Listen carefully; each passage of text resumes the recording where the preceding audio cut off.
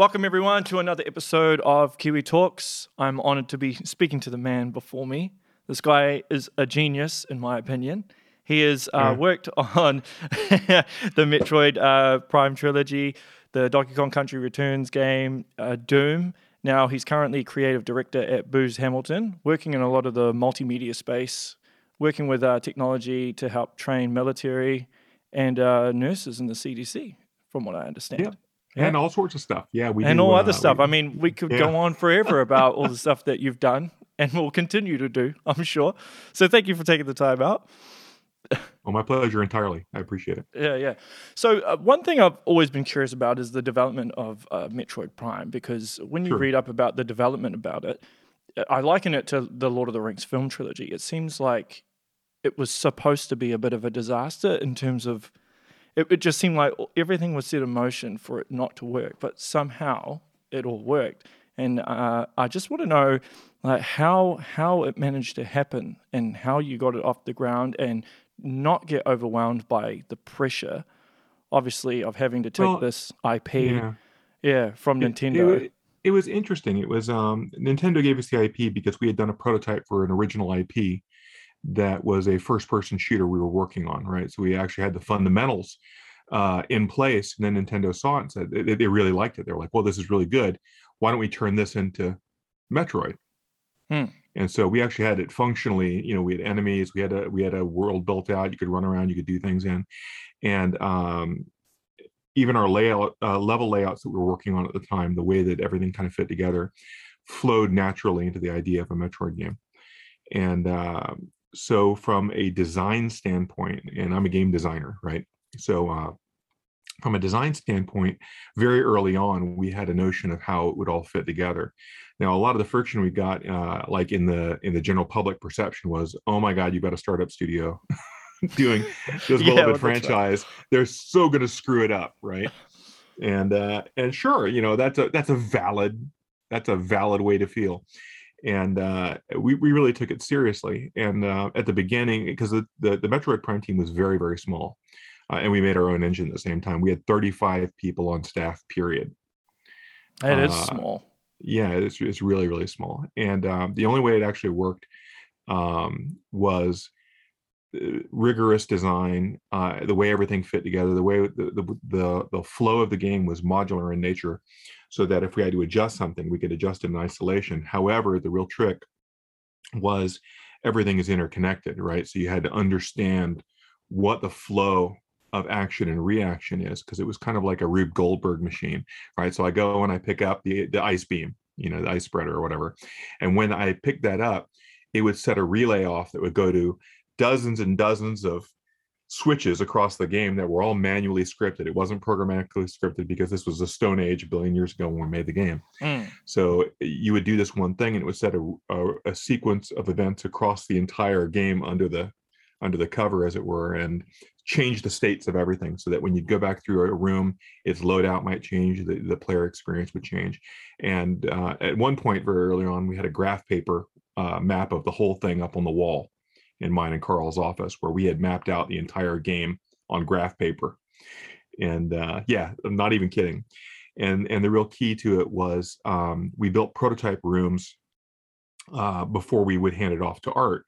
We called them blue rooms, right? So we would map it in a blue grid and get all the gameplay nailed down, and then hand it to art. And then art would go in and beautify it over the top and make sure all the gameplay still functioned.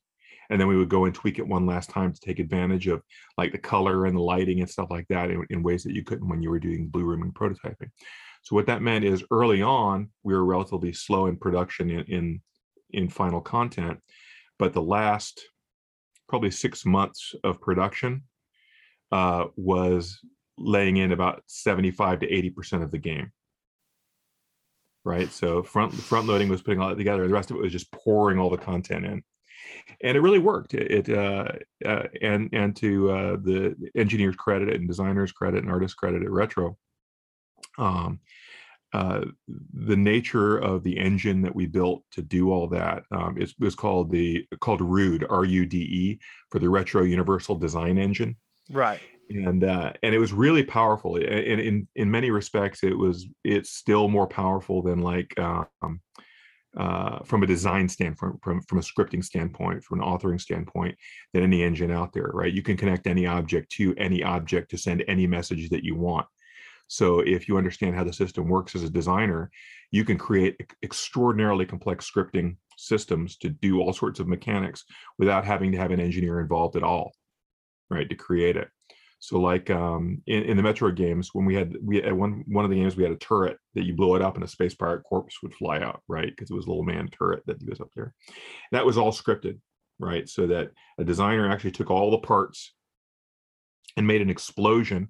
We would turn off when you destroyed the turret, we would turn off the model of the turret and spawn an explosion in that place that a designer had put together. He had put together all the debris of a ball in a shape, given each debris a randomized vector for the explosion, added the particle effects, and then took a space pirate.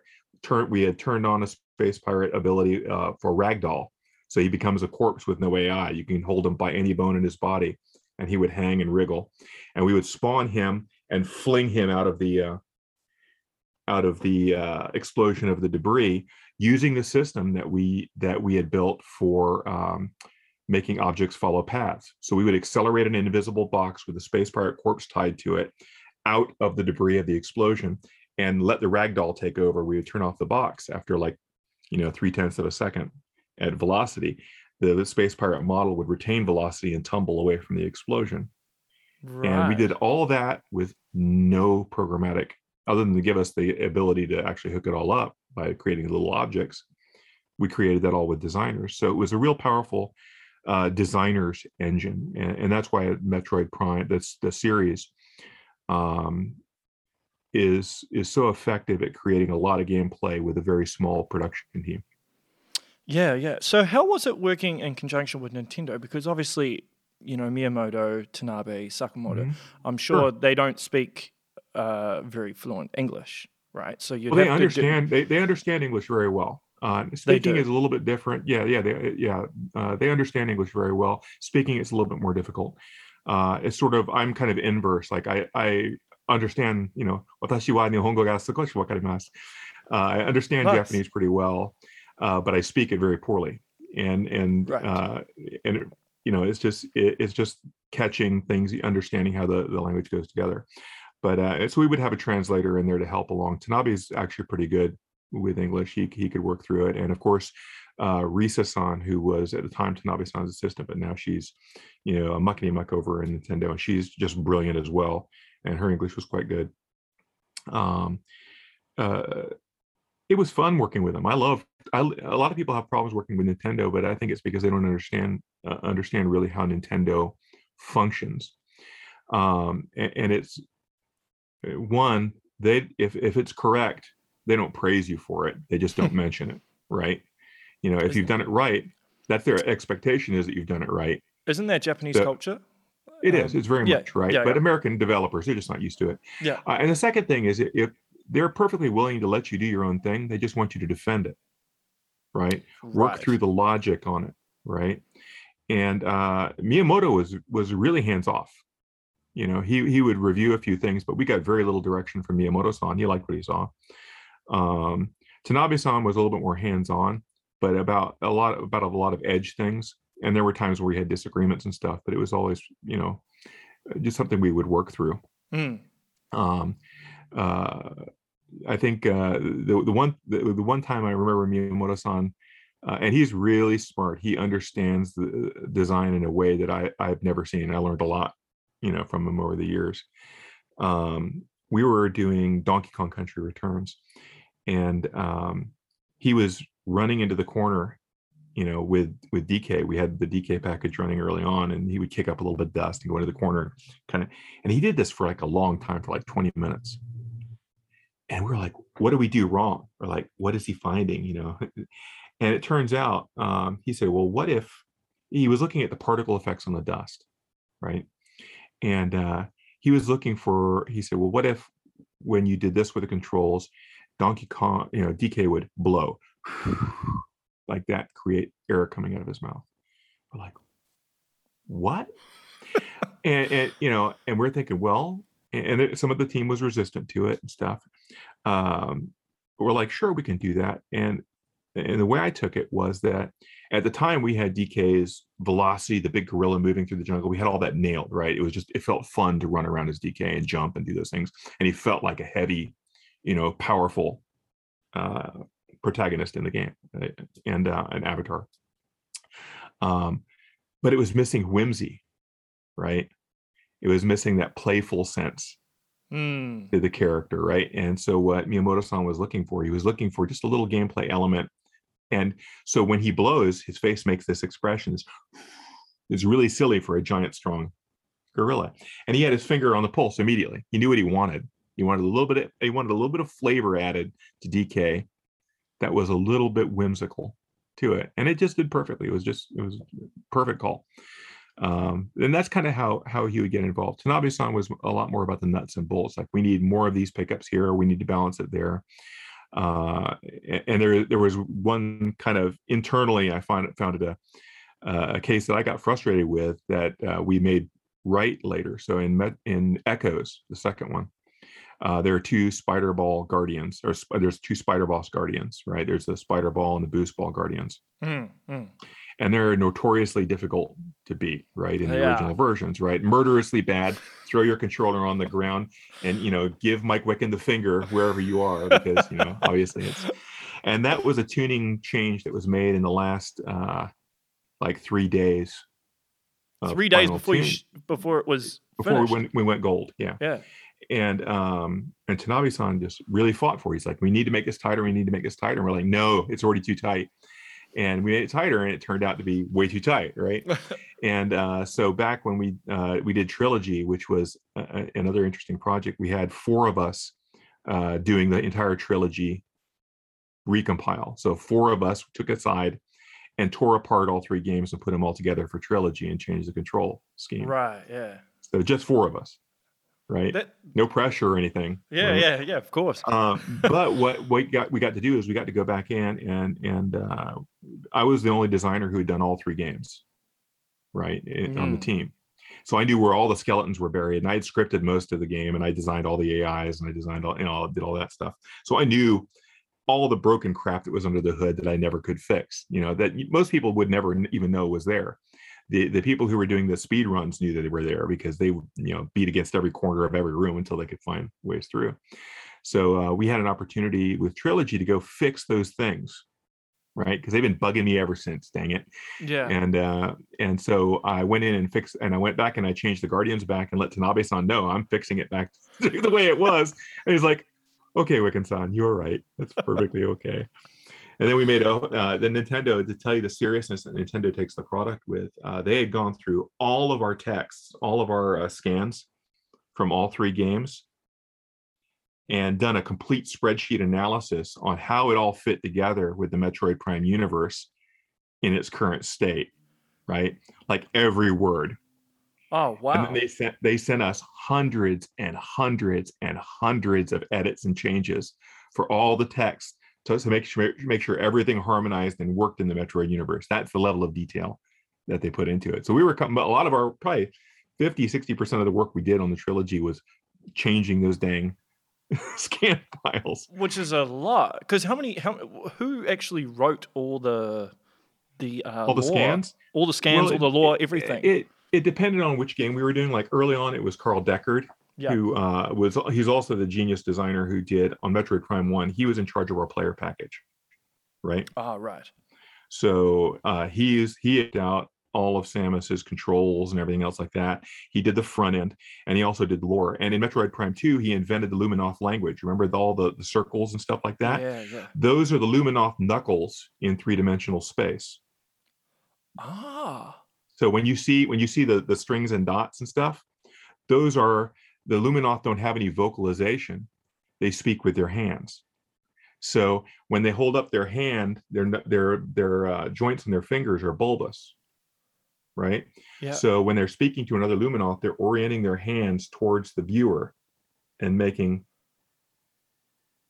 things like that. And that's what the written text is. I think most people would never pick that up, right? They never would, it's a subtle detail. Yeah, and Carl was I mean, I was a fan of Metroid. I loved the games, but Carl lived it, right? So Mm. he was the right guy to do all the lore and stuff. And then after two, he left the company and went to do other cool stuff. I think last I heard he was working out in California um, with Magic Leap and Neil Stevenson, the Mm. author, out there. I'm not sure what he's doing right now, but he's just a really good designer. And so while he was doing that, I was doing I did all the prototyping on the levels. I did all the level layout. I did all the AI design. I did all the boss fight designs. I did all that stuff, and then scripted it all together. So how did you learn all this stuff? Because your background is, painting, like ink brush, like that's Yeah, I'm a where. classically trained fine Yeah, artist. yeah, yeah. I even did some work in the Babylon 5 franchise and stuff back in the day. So, because it's not Uh, like you had access to YouTube or Google and no, that. no, So, no. how did you learn all this stuff? The hard way, by doing, right? Oh, so repetition and just Yeah, picking up back and then doing it. yeah, and I had reasons. So when I first got into the game business, I was hired as a concept artist for a little startup company down in Orlando called Nspace. Mm. And I'm a real fast artist as an illustrator, and I can draw in 3 dimensions with ink line without having to pencil things. It's my stupid human trick. I'm really fast at three-dimensional objects, right? That's a And good trick. I'm less good at painting, but I'm adequate. I'm pretty good with an airbrush. But when I was hired concept in, I went crazy. I was like, "Oh, this is gonna be the coolest thing!" And in the first 3 months of the project, I illustrated 411 by 17 pieces of art. And I suddenly realized after 3 months that I'd illustrated everything you could illustrate for the game. Not a really great plan for long-term career prospects. And so I said, well, I better start figuring out how to help in other ways, because we had 7 people on the team, including the studio startup owners. Mm. And this is PlayStation 1 back in 1993, in the Stone Age when dinosaurs roamed the earth. Yeah. And so we had 3D Studio Release 3, which was way before Max came out. So I said, well, I'll teach myself how to 3D model, because at the time 3D models were relatively uncomplex. If my budget for a enemy ship, for example, in that game was about 120 tries, Oh, not even wow. quads, Yeah. right, on PlayStation 1. So I was like, I could do that. And I started with a cube. How do I make a cube? How do I turn this cube into something else? How do I turn that something else into something else? How do I weld all the seams? How do I weld all the vertices? How do I make this efficient polygonally? How do I apply texture maps? And so I learned step by step, fundamentally, by doing. And by the time my first game shipped, I made probably a third of all the real-time models. I had also taken over as company lead designer by default, because we were behind schedule, and on the project we were working on before Tiger Shark, which never shipped, but it was on the back of the first PlayStation box. And to buy more time, they came back and, we could, Sony's coming down, because Sony had funded our startup, and we need to show them something. And we didn't have when they left to go meet with Sony, they didn't have a level finished. And while they were gone, I just designed the rest of the game levels and built a prototype level to teach myself how to design the levels. And they came back and they said, they followed us back. They're going to come into the office. We got to show them something. And I'm like, well, here's a level and here's the rest of the design. And they said, okay, you're now lead designer, Mike. And so then I taught myself audio tools, and I taught myself, hire the attorneys. And the upshot is sometimes you just got to do what you got to do, right? And I've never been scared of technology, and I'm really hard-headed. You called me a genius earlier. I don't know if that's accurate. I am relentless, right? I don't give up ever. If you get me involved with something, there's zero chance I'm giving up. It doesn't matter. I'm in, and let's get this through to the end. So that's kind of how I did it. Fair enough. Fair enough. Short version. Now I know you grew up in the military. I did. Yeah. So you've done your research. I have done my research. Yeah. So how did you assign some of that you learned from that into, say, Metroid Prime and Doom, for example? Well, my dad was a career Army officer, and he was a company commander in Vietnam. 2 Silver Stars, 2 Bronze Stars. He was U.S. Army Ranger. He fought the first battle of the Tet Offensive, and So he's a real hard charger, and he also hunts and fishes. So I grew up hunting and fishing, and so I was conversant with arms, and I hung around with guys whose job it was to break things and shoot things. And so I understood really well, particularly bathroom reading. So I had like field manual 100-3 and the U.S. Army Ranger manual was my bathroom reading growing up. Nothing like an 8-year-old kid understanding how to mix and make plastic explosives and stuff. It seems to be normal in every household, right? And so I understood the concept of friction, right? So friction in a military sense is when you have two opposing forces meeting in the field, whether or not it's friction of battle, where you're fighting against each other, or it's friction of maneuver, where you're trying to maneuver your enemy into a position where they're disadvantageous and they'll break off contact, and all the variety of friction that you have. I was really conversant with that at a very, very young age. And I never thought anything about it. I have all this huge thing locked up in my head for all this information. And then when I had the opportunity to design, I was like, oh yeah, this is how you do it. This is how you set up an enfilade. This is how you how you lay down covering fire. And if I was a space pirate, what would I do here? If I was a enemy submarine, where would I lurk to ambush the player? How would I use this terrain? How would I use this cover? And so it came naturally to me from not only setting up scenarios, but AI design and understanding how to model the thinking of opposition with relatively primitive tools, because most game engines you see use finite state machine driven mechanics. They're essentially complex flow charts, right? If this does that, then I do this, right? That's how almost all AIs function in games. And because of that, so when I design an AI, I'll generate a flow chart to begin with to start the programmer off in the right direction. This is the kind of game flow that I want with this enemy. This is what I want it to do. And then the program will come in and say, okay, using these tools, this is what I generated, and then we'll tweak it from there. But yeah, that's I know it's off topic. Yeah, that's still fascinating though. Still very fascinating. So it's interesting. Yeah. So because you sketched and designed every single boss in the trilogy, am I right? I did, yeah. Sometimes I did sketches. Sometimes I did really rudimentary. In fact, I had to stop doing real sketches of creatures because it's problematic, right? If I give an artist a AI design with an actual piece of art, they just make that, right? Right. And that's not what I want. When I work with a team, I want everyone to put their own special sauce on it, right? I want them to come up with their own thing, right? Because they need to own it. Right. The whole point isn't for Mike Wikan to own it. The point is for the artist to own it and the developer to own it, and me to nudge them where I think it needs to go for the design.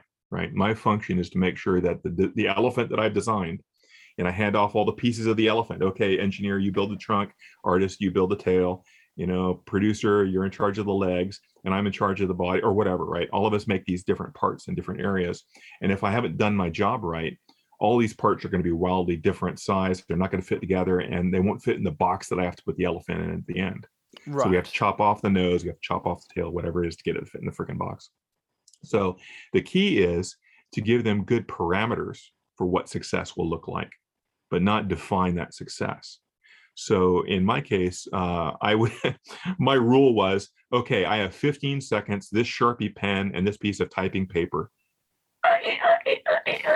Done.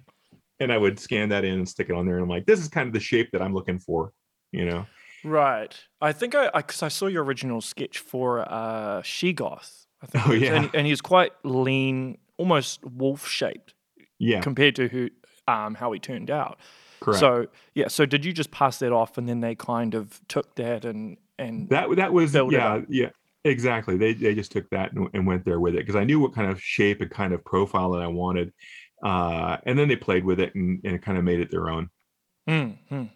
I mean, I do want to ask you about one specific boss in the trilogy, because I think it's one of the best bosses. I'll do my best. It was a very long time ago. Very long time ago, but I'll see. Let's see if you remember. So it's in regards to Quadraxis, because I think that's a blueprint. Yeah, blueprint of boss design. I mean, it's absolutely brilliant. Thank you. That's really kind. I appreciate it. Very, very. It's probably one of the best boss fights in history of gaming, in my opinion.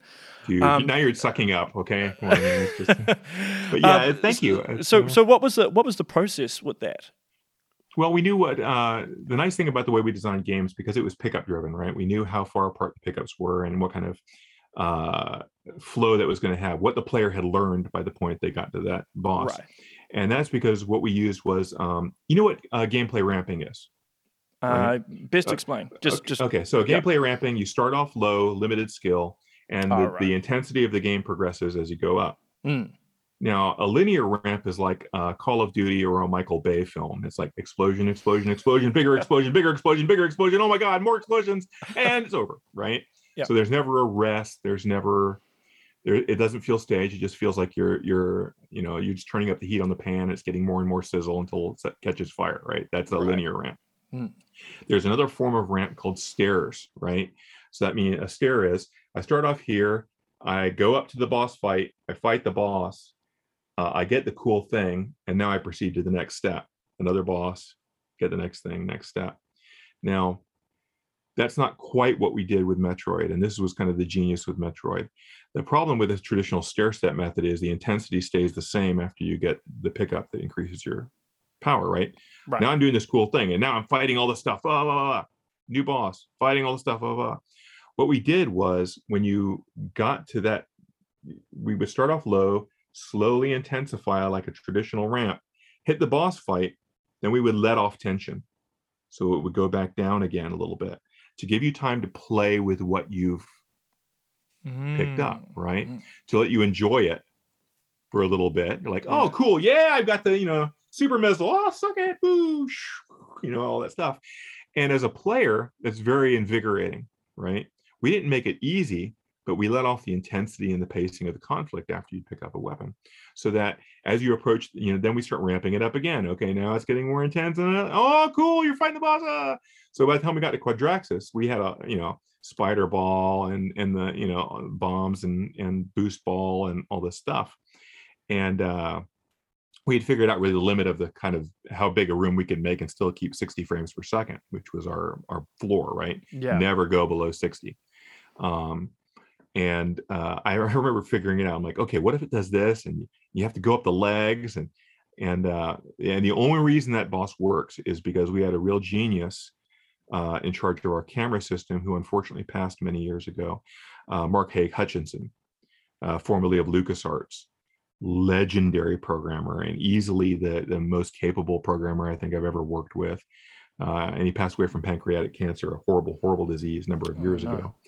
But he had an office next to mine, and so I would build camera test environments, and he would work on the camera. And he's got a really great book. If you're a game developer and you want the book on cameras, it's Real-Time Camera Development by Mark Haig Hutchinson. Look it up, buy it, own it. Because if you'll notice in all the Metroid games, you never lose sight of Samus, no matter what crazy, stupid thing you're doing, ever. There's never a point in the game where you ever lose sight of your character. Ever. It's true. Yeah. And you're boosting, you're going behind walls, you're going in little tunnels, you're doing all sorts of really weird, crazy. And with Quadraxis, you're doing all sorts of crazy jump off things and, moving, and this thing's moving around. It's the size of a skyscraper. And, and the reason that it works is because the camera system can handle literally everything. Anything you can imagine that camera system can handle. And that's an often overlooked portion of games that's critical for success. And you look at games like Shadow of the Colossus, right? Yeah. Which in the game community is really well regarded, but it didn't sell very well. You may not know that it really didn't do very well in the market.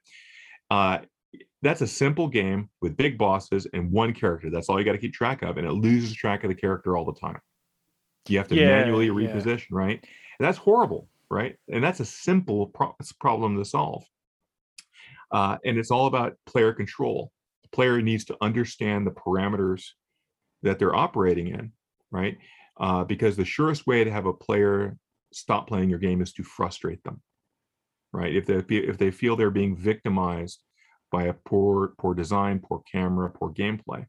So the key to that is giving them the contextual control in the environment so they can succeed. So if they fail, it's their fault, right? They're like, I missed the timing on that one. That's perfectly acceptable. Player can die any number of times in the game if they know it's their fault and they should have had it, right? Yeah. The moment that they're victimized, they put it down. So with Quadraxis, we had the difficult part was the sonic visor, right? The sound visor. Right? Which is brilliant game element. That was Carl's idea. I have to give him props for that. He was like, what if we did a sound? I'm like, how would that work? Now, I think that visually we could have done a little bit better because it's a little bit tough to jump into the sound visor, avoid enemies, and see where the sound things are coming from. So I think we probably, on reflection, we probably should have just backed off the intensity just a little bit dynamically. So if you go into sound visor, we slow other things down a little bit just to kind of give you that. But that's like water under the bridge. But yeah, so it was just figuring out the sequence and timing to take advantage of the systems that we had built up to that point and the player's familiarity with them. Mm. Because I know crunch would have been a major thing for you guys, obviously, particularly. Well, Metroid Prime 1, it was. Metroid Prime 2 and 3, it was not. No, in fact, after Metroid Prime 1, we rarely crunched. We had a changing of leadership between Metroid Prime 1 and 2. I thought I remember reading somewhere, though, with Prime 2 is you got given a deadline by Nintendo and you were about 30% into... You don't... No? So No, that's all... Probably 3/4 of what you read is wrong. Okay. So good to know. With Metroid Prime 2, they had originally said, hey, why don't you do a Metroid Prime 1.5, right? And that's where the multiplayer came from. Right. So we spent about 6 months playing with multiplayer. Just that was our play phase, right? Just to figure out if we wanted to do it, right? Okay. So that what we did in 6 months is what we tacked on to Metroid Prime 2. That wasn't actually originally intended for Metroid Prime 2. That was just something we played with, and we got it polished enough and worked enough that we just attached it to Metroid Prime 2. So with 2, there were two competing ideas for the game. One was a time travel idea, and the other one was the Dark Light world, which me and another designer worked together to kind of flesh out. And Nintendo chose the Dark Light world. And the point of doing that was to simplify our production pipeline, right? So that we could use each room twice. That's smart. Right. And because we were on a condensed, Nintendo said they did want a condensed schedule because they had first had us mess around for 6 months with multiplayer, and then they changed their mind about what they wanted to do. Because Metroid Prime 1 was so well regarded, they're like, yeah, we should just go ahead and do that. Yeah. And we're like, oh, okay, we're going to go up with a design that does this. Yeah. Okay, because we had some crunch, but it wasn't like the 9-month death march at the end of Metroid Prime 1. Right. That was the worst. Yeah, well, you mentioned obviously off air that it was pretty time consuming because you were doing 110 hours at one point, weren't you? A week. Yeah, I had 2 times where I was there for 48 hours straight with 1 hour of sleep, and then like a couple 36-hour days. And for the last 9 months, we were pretty much there 24/7. Working on the game. But if you're not getting sleep, wouldn't at some point you'd start to see spots? Correct. And you can't, Totally. Yeah. Yes. So and it's all autonomic reflexes. Yeah.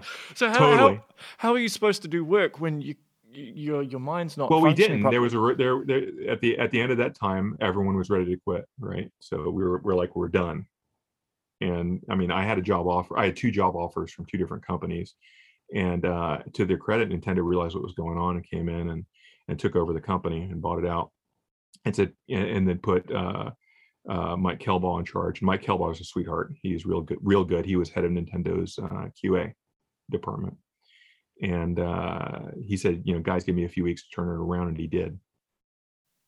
Was there something specifically that he did that changed the whole dynamic? All sorts of things, and I'm not going to get into the minutiae of it, but he restored faith in leadership. Yeah, it's good because I love working for Nintendo.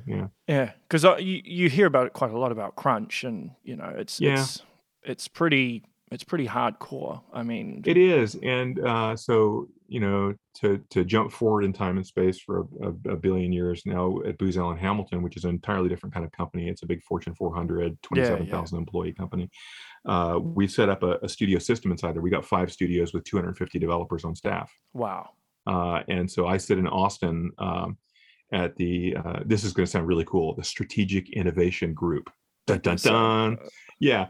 And, and my function is to explore technologies that can help our clients, whether they're defense or government or commercial. We do commercial work. We do stuff with education. But my studio is 9 to 5.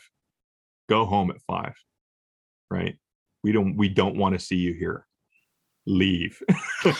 and and yeah, and so you get in, you get your work done, because really your most effective hours are really the first 4 to 5 hours that you put in I have every heard day. that. Yeah. It's really true, right? Especially with creatives, right? If you got creatives, and every single person who makes a game is an artist in one form or another, whether you're a programmer, a designer, or an actual artist, you're a creator, right?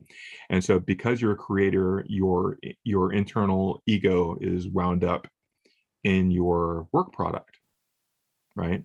So anytime that you interface with another creator, remember you're in a studio full of creators, there's going to be a little bit of friction between, like, my idea is better, you should be doing this, you should be doing that, my way, blah blah blah. And the best way for people to work through those things is to be rested, have a sense of humor about what you do, and have leadership that knows all those things and helps solve those problems. And you can't do that if you're working 100-hour work weeks.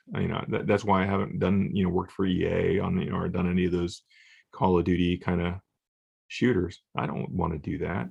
Why would you? Counterproductive. Yeah. I mean, thanks. I mean, particularly as you get older, right? I mean, those things aren't. Well, I think I'd be better at it now, honestly, than I was early on, because I'd be a less emotionally, my kids were young at the time, and, I missed, birthdays of my kids because you had to ship, right? Yeah. Nowadays, I'd say, no, we're going to do this and stick to my guns. And, I'd probably save myself 30 hours a week. But sometimes you do get staff that say want to work additional hours, so they might. So you say that they work till 5, but do you ever catch them working over 5 and you're like, sure, go home? Sure. Sometimes they're like, well, they might be saying, well, I want to leave a little bit early on Friday, or I'm not satisfied with where this is, and I want to push it a little bit further. And those things you just keep an eyeball on, right? I'm not for stopping someone from working hard on something they're passionate about, but people don't know their own limits when they're creating, right? That is true. And so if someone pushes themselves too far, when I need them in the clutch, they might be checked out, right? Yeah. Or they might have a perception of the importance of something that might be skewed, right? To them, that's a critically important, piece of this entire functioning whole. Whereas from a perspective further back, now if that slips 3 weeks, we can actually have this guy do that while you're working on that instead, and we'll just shift some, some production assets around and just cope with it. We're there to help. So it's an art, right? It's balancing, because the most important thing about running a creative studio and being creative is to let people be creative and have fun with it, right? My aim is to give every single person that I work with and works for me the best resume that they could possibly have. I believe in shipping games. I believe in shipping product. I believe in good design up front, minimal crunch, and having fun while you're doing it, so that even though your resume looks great, you won't want to leave. Right? That makes sense. And the other thing is, too many studios take their people for granted. I mean, there are studios that never ship anything, that have people there for 5 or 6 years or 8 years, and they haven't shipped anything. That's destroying that person's career, right? Yeah. If you've got a studio that doesn't ship, and you've got a staff full of people who haven't shipped games, they're worthless to other studios because you don't have a metric of their capability, right? That's unfair to your employees. Yeah. Do you think, is that something to do with management, like poor management? Like, sure. Obviously, because when you yes. I mean, that's a pretty concrete answer. But in terms of, say, with anything, right? I mean, when you're working on some sort of project, there's always going to be curveballs, right? There's something you're unprepared. Sure. Yeah. Sure, but you prepare for that, right? You when you schedule things and you put together your timelines, you build in time for those things, right? How much time do you usually build in? 20%. Oh, is that the rough time frame? Okay, yeah, the percentage. And and so what happens is, if you're right and there's very little of that, you get that time for polish, right? And it's also about concentrating your design. So I build along fundamental pillars, right? I'll pick three pillars. This is what the game's about. Everything that we do for that game has to support as many of those pillars as possible, right? One of the pillars for Metroid Prime series was exploration, right? Mm. None of the pillars was shooting, right? So shooting was just something you did while you explored, right? Shooting supported exploration, but it wasn't a pillar, right? Moving, jumping vertically and horizontally supported exploration. Moving wasn't a pillar. Exploration was a pillar, right? So if you concentrate your game design with a few clear things that you're going to build your entire game around, it simplifies all of your planning and your production pathways so that there's not a whole lot of feature creep that goes into it. Oh, I saw this cool movie where, bullet time or whatever. We should add that to the game because it's cool. No, we don't do that. That way lies madness. We should not do that. Save it for the next game, right? Do you get tempted though? Do you get tempted to see something on a film? Of course, right? Because you get excited about something. But I think the older I get, the more I realize that excitement is just about the new for that moment. That doesn't mean it's necessarily a good idea, right? Yeah. Was it true? I mean, I read this, so I'm not sure if it's true given what you just said before. But Sure. in Metroid Prime 3, the first fight with Ridley, that was inspired by Lord of the Rings, the Two Towers from the Gandalf and Balrog. There was that, and there was a leftover early idea from Metroid Prime 1 that we didn't do. I wanted to do a canyon fight where you were standing on the top surface of your ship while it was maneuvering down a canyon, and you were fighting Ridley while he was flying around you in front of and behind. I wanted to do, sort of a horizontal version of that, where because I wanted to have the ship do something cool. Yeah. Right. And I was imagining kind of a Star Wars trench run with a giant, alien dinosaur monster, with Samus on top of her ship running back and forth, and being able to have the ship raise shields and bounce Ridley shots off and do all this sort of stuff, and being able to shoot down stretches of arches of rock overhead and have it fall on Ridley, and they're like, Mike, no, that's cool visual idea, we shouldn't do that. And I was like, fine, but and so when the Balrog fight, that was actually Mark's idea, Pacini's, and it was very much inspired, that whole visual of the falling. Yeah, totally. But it's the best part of the film, right? Let's all admit it. Balrog fight, because I read Tolkien when I was 12, right? I read The Hobbit and then the entire Lord of the Rings trilogy, and then dug about halfway through the Silmarillion at 12 years old, and my mind was blown. I was like, and so when I saw that on film, I sat there agog because I saw it in 70 millimeter, right? My wife, who's a huge Tolkien fan as well, and my kids, because my kids are not grown, but at the time, my kids, we're all sitting there in the theater just utterly speechless, So yeah, that had a big effect. So there's something that some people probably don't know about you, but you used to be very, very introverted as a kid, right? And then you took up performing arts. How did you find this stuff out? I do my research, Mike. Come on. Someone ratted me out. Yeah, by nature, I'm actually pretty introverted. You do not seem that at all, and obviously you're very well spoken and articulate, and you seem quite extroverted now. So how did you break through that? I'm not really. I'm a bookworm by nature. I'm a huge science fiction nerd. I read 100 pages an hour. That's how I got through high school. That's a cool ability to add to the resume. Human trick, yeah. And with near total retention. So when I read something, it just sticks with me. So when I was a freshman in high school, I wanted to change that about myself, right? I knew that I was a little bit more internalized, stuff like that. And the rest of my family are very much extroverts. They're all type A, charge out, let's go do stuff. Woo! And I'm like, I'll stay here and read the book. It's perfectly fine. But I'm also Norwegian, so I'm a big, robust, guy. I'm pretty physically capable. And so I was like, well, how do I do this? And I said, well, I should do a play, right? I guess I was 14 years old and a freshman in high school. I said, I should go up on stage and force myself to do this, right? And it was a stage show. It was a high school play of a musical called Oklahoma. and I auditioned for it, and they gave me one of the leads. And I was like, I had never sang in front of anybody. Yeah, That's totally. nerve-wracking. Yeah, totally, right. And at the time, I was sweet on a high school girl. I can't say I was really dating her. We went out a couple times, but I was really sweet on her. So I wanted to, put my best foot forward. And she was in the show and all that stuff. And I found I had a knack for it, right. And I got up there. I did a good job. I sang credibly, and I was like, wow. But it was like putting on a suit, right. I had to psych myself into doing it, and I learned the trick. And my wife calls it the Mike Wikan show, right?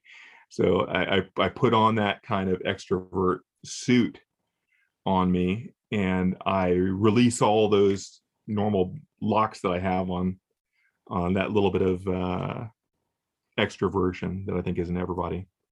Because in the end, what I've come to realize, and it becomes easier the older I get. Yeah, so the older I get, the less I care what people what people think. I think that's what's going on. Well, it's a good thing to have. Yeah, and it is tiring, right? So like when I do a lecture and I get up and I cut the fool in front of 60 or 2,000 people, depending. At the end of it, I'm just like wiped out. I'm like, because I don't get energy from doing it. It's very physically exhausting for me. So by that time I end up with another, I'm just like, take me home. Well, hopefully by the end of this podcast, you won't be totally drained. Well, I'm sitting down, so I don't have to run around. So it's actually not too bad. Yeah. So is there anything at this point in your career that you haven't done that you would still like to do? Because it seems like you've done most things. I've done a lot of things, but I'm a lifetime learner. I like doing new things, and I like figuring out new things. At Booz, at Booz Allen, I've actually spent a lot of time with business management at a high level. I've sat in lots of meetings with generals and doing really complex projects and captures and a lot of business level things that you don't get exposed to in game development. And to circle back on one of your previous comments, you said, is the problem leadership, right? And I said, yes. We didn't explore that further. The problem with most game studios early on was that the people who owned game studios were programmers who made it rich on a game, right? Now I'm in charge of a studio. Hooray! I'm just going to do things the way I've always done them because it worked in the past. They don't understand people management. They don't understand business. They don't understand creatives, right? So a lot of the old hardcore studios were very much, we're going to work 100 hours a week and we're going to play hard and that's why you see a lot of particularly in the older studios, you see a lot of mismanagement, you see a lot of misogynistic tendencies because it was an all boys club, right?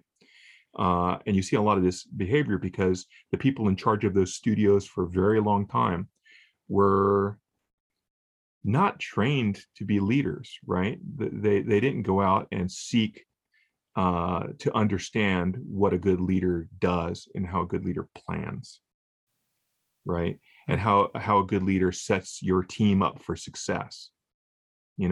Those just didn't enter into their vocabulary. Well, we were successful in the past. We should just keep doing this thing because that's what they understand, right? So much of the struggles we're going through now is growing up the industry, right? Well, we're going to be quite young. Yeah, they really are, especially for the stupid amount of money involved, right? It's stupid, right? Yeah, well, it grosses more than television and film combined. Yeah, I mean, it's crazy. So I've done like 7 games in a row that have sold between 1 and 9 million units, right? So that's not hard, right? If you understand how to make games, it's not hard to make a successful game. And the amount of money involved in 1 million units is staggering, right? It's a staggering sum. Particularly at a $60 price point when you're no longer pressing discs for the bulk of your it's mostly digital, right? Digital sales. So with digital sales, multi-console deployment, if let's say I make a game that's 1 million units on Xbox, 1 million units on PlayStation, and 500,000 units on PC, so 2.5 million units. my studio, after all the fees and licensing costs for the engine and everything else like that, my studio is gonna net maybe $100 million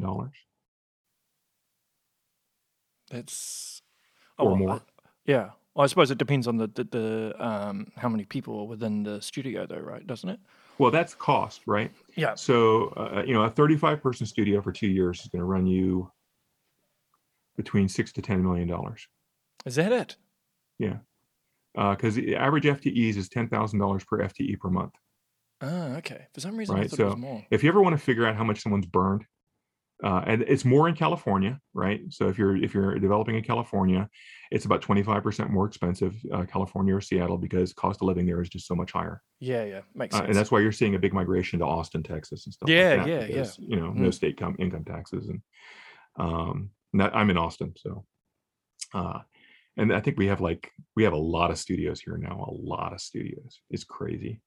But yeah, if you ever want to figure out how much someone's spending to make a game, total up how many employees they've got working on it, and multiply by $10,000 per month.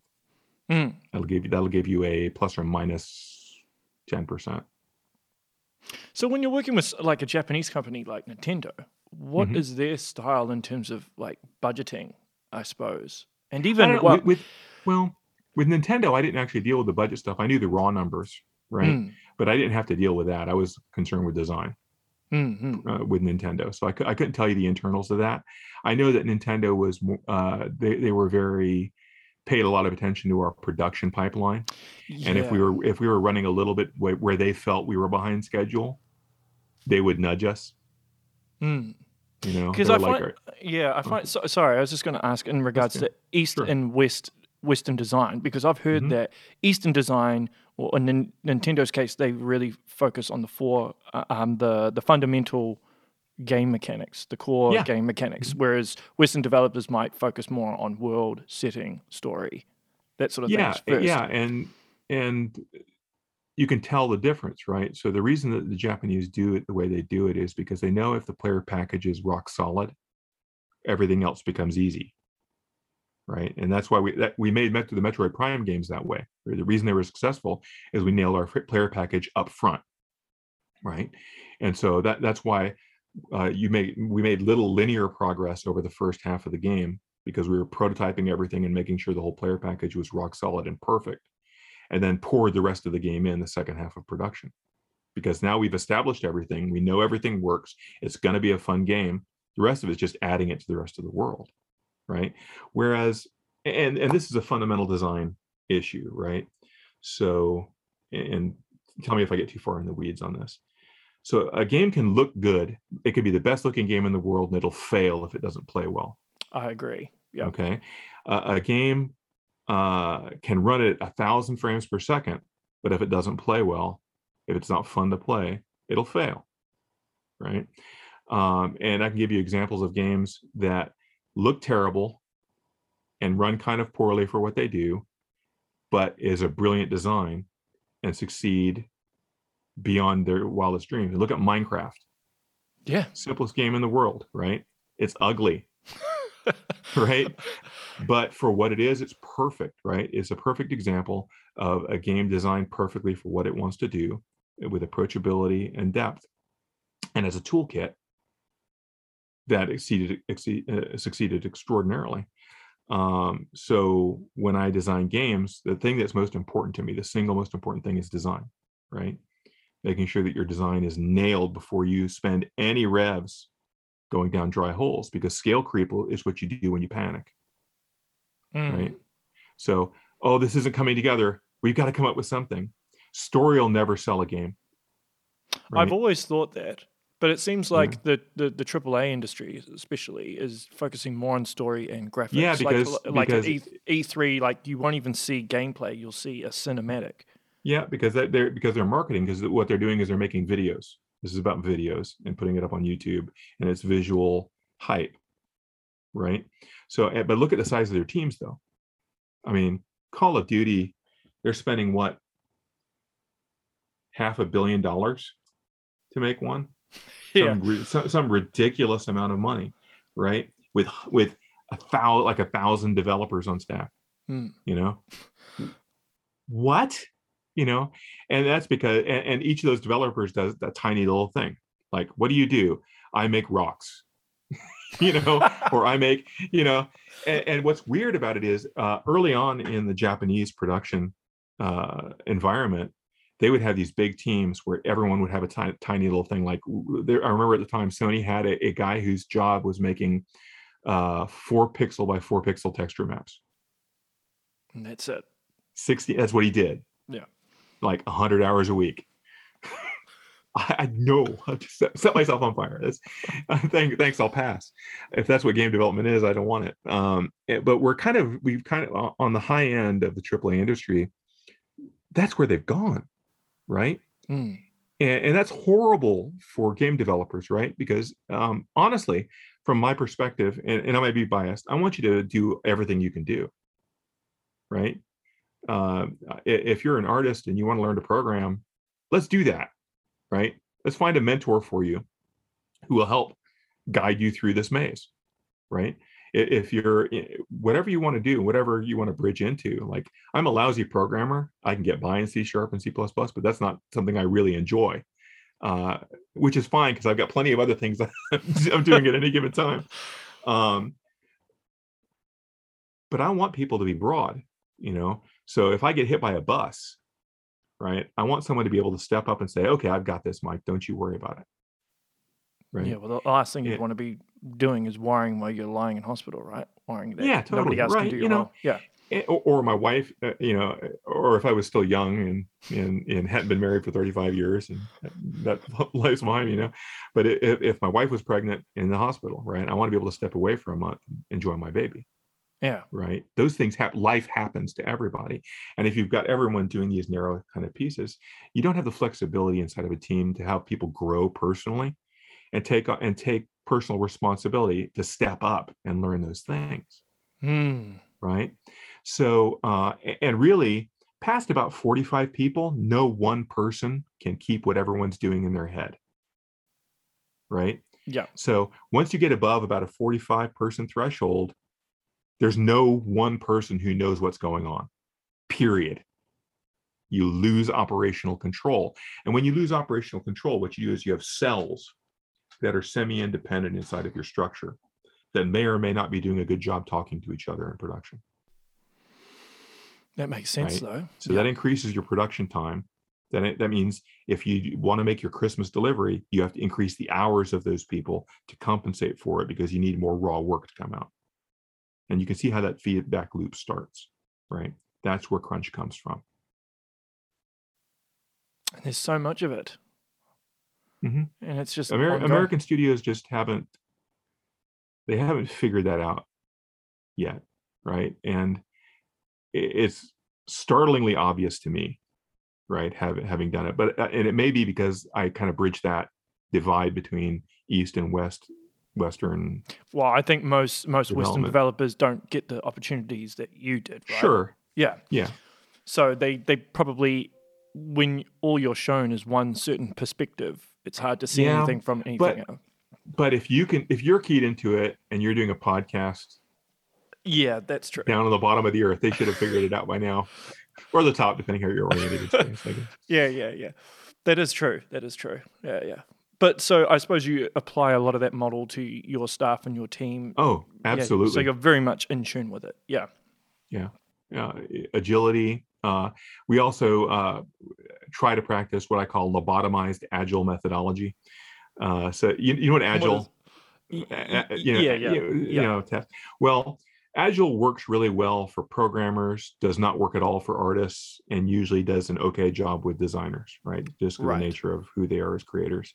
Okay. So for a team, it doesn't work at all, because if everyone doesn't follow your agile closely, your agile system is worthless, right? So we cut out all the junk in all that, right? So basically we boil it down to daily stand-ups, 2-week sprints, a producer who doesn't trust what you say and verifies what you say you're doing. And we just drive through, right? Our stand-ups are 5-minute stand-ups. What are you doing? Is there anything stopping you? Next. right, for everyone on the team. It's that simple, right? And then we have a burn down chart, and we have a producer go by and verify, and we have everyone with estimates. Like I joke around because if an artist gives you an estimate, it's usually a longer amount of time than it really takes. Right? An artist is like, yeah, it'll probably take me, 3 days to do this. In reality, it's like a day and a half, right? And they're just not satisfied with it when in reality it's really good enough. With a programmer, it's the opposite. Programmer's like, yeah, I'll have it done in like 3 hours. No big deal. 3 weeks later, I'm trying to debug this thing. And, so the programmer, you double the estimate and you add like 20% when he gives you an estimate. And with an artist, you have it, right? Okay, that's fine. Because I think because this often happens with politicians as well, but I would think that you would under promise and over deliver as opposed to over promise and under deliver. It's about nature, right? It's about the nature of people, right? Programmers have a nature of thinking that a problem is easier than it often is, because they can see a way they think it'll be done. And then when you get into execution, it becomes, because it has to interlace with so many other factors in a game. For example, there are secondary relationships they may not have considered at the time that have secondary impacts that may change the way that you approach the problem. All sorts of things stack up, right? But for that initial thing that he's thinking about or she's thinking about, that's the correct solution, right? And it's correct as far as it goes. It's just all the other stuff in there that they're not factoring in. And so that's the nature, in my experience. This is a broad brush, and there are programmers who are really good about it, and there are artists who are really, really good about estimation, and those people are worth their weight in gold. But by and large, that's kind of a rule of thumb. Fair enough. You seem pretty knowledgeable about this stuff. I'm surprised more people don't follow this. It's a moving target. Right. And once you get in games, you're running flat out to create. Right. So there's because if you're stopping and not working, you're not making money for the company. Yeah. Right. So having someone come in and institutionally set up a system where everything functions correctly, and you have these built-in systems to manage and reinforce, that takes discipline up front to do, and some companies do a really good job of it. Retro historically had, I haven't worked for Retro for many years now, but we had it nailed when I was still there. Yeah. So. Final question before I let you go. Okay. How do you find time to still play games, given your role at your work? You have a family, obviously, and games are what you have to have. My kids are grown. And out doing that helps. That helps. It does. I play in the evenings. I actually play games with my wife, and and I play regularly all sorts of things. Like I'm playing Bullet Echo on my phone right now. I'm not a big phone game guy, right? But Bullet Echo is just. And before that, the only game I was playing on my phone was World of Warships Blitz, right? Because I'm like, eat torpedoes, you German battleship, you. And I like the pace of it. It was slow enough, and the controls. Because phone controls suck. Let's admit it. Phone controls are just bad. But Bullet Echo is a shooter of all things. It's a top-down shooter. I'm giving you a free ad now, Bullet Echo. But it's a team-based shooter, top-down, and they found a control scheme and a mechanic that just really works. The pacing of it is slow enough, but the tension of it is high enough. That it just is just right. They've got it nailed. They've got it dialed in, and it's all about player package, right? It's all about control. And so, like, I play those things occasionally. PC games, I play PC and console games off and on. PC games, I usually go back to older ones to kind of refresh myself for lessons. I've been playing Day of Defeat Source. Went back and started playing that again recently. Oh, wow. Just because I wanted to kind of. I used to be a big Counter-Strike guy back in the day. Early Retro, we had a Counter-Strike team that we would play against other studios here in town, like Origin and stuff like that. I'm still amazed at how popular it is. It's it's in the Mideast. It's actually really a big thing. It has been for many years. But Day of Defeat, I went back and started playing that again, multiplayer, just kind of because it's so crisp, particularly on a modern system with a big old graphics card in there. It runs at like 1 billion frames per second, so it's just effortless. And on a high bandwidth Wi-Fi connection, I can just plop down my Surface and zip through it with high performance. Because I want to understand why you have such a clean precision with the weapons and the mechanics and player movement and understanding the parallax of lateral movement inside of a combat environment, and how you can take your gun, even the bolt action Car 98K, and a crossing target at a distance of 50 or 60 meters, you can shoot him in the head while you're moving laterally to him. That's a hard math problem to solve, right? Yeah. But the game lets you do it, right? So they've got their control mechanism, really dialed in, and they got their weapons kit really dialed in. I also play like MMOs. My wife and I have played World of Warcraft together for a jillion years since the first beta came out, which would have been 2000. Is that when it was? First beta? Something like that. Long time ago. Yeah. So we play off and on, and we still jump in, having it work. Are you going to play Metroid Dread when it comes out? Of course. Yeah. Oh, yeah. And I'll play Metroid 4 too. Yeah. And for those who are worried, I was going to say it'll be good for you because you will be able to play it as an actual player because you're not involved in the development, right? So you can totally step back and just not. Yeah. I have to give myself usually like 6 months or a year after I ship a game before I touch it again. Of course, right? Because you get over it. You'd probably be sick of the game by the time you finished it. And Metroid 4 will be great, right? Because a lot of the core designers and stuff on the team were guys who were there when I was there. Yeah. So they understand. They understand what a Metroid game is. It'll be great. Well, hey, Mike, thank you so much for taking the time out. You didn't ask a single sound question, and I thought you were like a sound guy. I am a sound guy, but I've spoken to a lot of soundies, and obviously there's heaps of other stuff I wanted to ask you to be fair. Like I could probably talk to you for 5 hours, but you'll need to thank your wife for me for stealing you for an hour. Will. So if anyone wants to keep up to date with any of your work, is there any places they can go? Not currently. I may put up a site. I had a site for a while and I took it down because I wasn't happy with it. I usually post stuff on my LinkedIn page. I encourage you to, if you want to link to me, feel free to. Kind of an open book. I'm always up to crazy stuff doing, I got pictures of me up at the North Pole for some reason. It's on the project. LinkedIn for now. I'll announce when I get the new site up and running. It should be pretty interesting. I've got some stuff cooking that'll be pretty interesting. Cool. I look forward to hearing about it. I'm sure. Okay. I'll ask you quickly one audio question. Okay. That's right. So, how long when you're working on audio? Because I know you're working the 3 a.m. some mornings and on some of the with Metroid Prime. So, what are the things that you're fine tuning? Are you getting down to like the nitty gritty of like EQ and everything in terms of everything and the like sound reverb, what kind of balance it's going to have in the game, what kind of how is it interfacing with the other sounds that you're going in, and can you still hear it when you're shooting all the weapons? Can you what's the attenuation distance on it, with positional sound particularly? We want to draw your attention in this direction during this point, so we want to use all of the tools that we've got available to us. So massaging the sound envelope, everything, right? So it's not just the tonalities and Foley and all the stuff that goes into making sounds. It's understanding the environment you're going to be playing the sound in, and then tuning that sound to the individual characteristics of the player package and the overall gameplay intent. But how do you do that in the instance where you've got a deadline and with sound, right? When you're hearing something for too long, your ears start to get tired.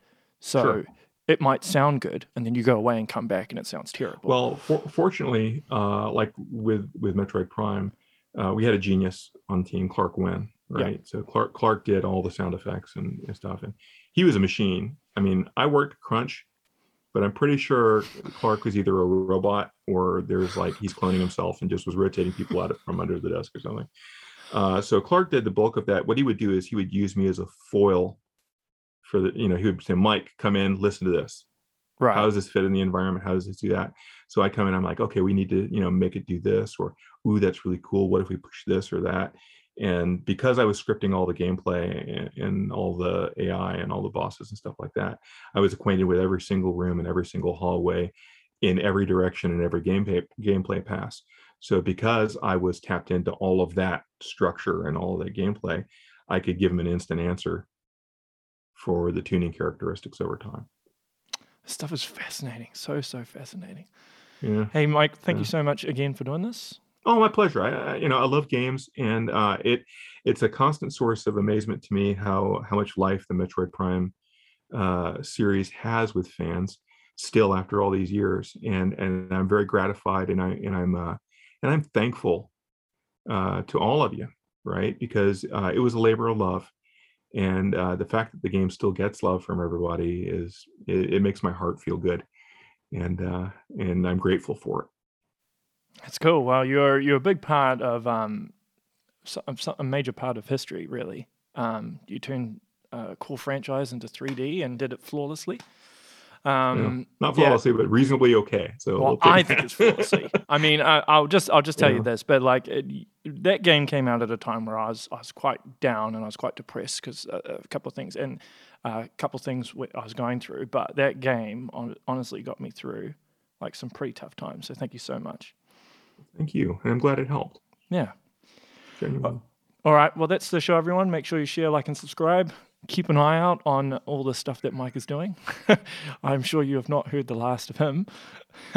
And that was the show. Good. So, all right. Thanks, guys. Appreciate it. See ya. Take care.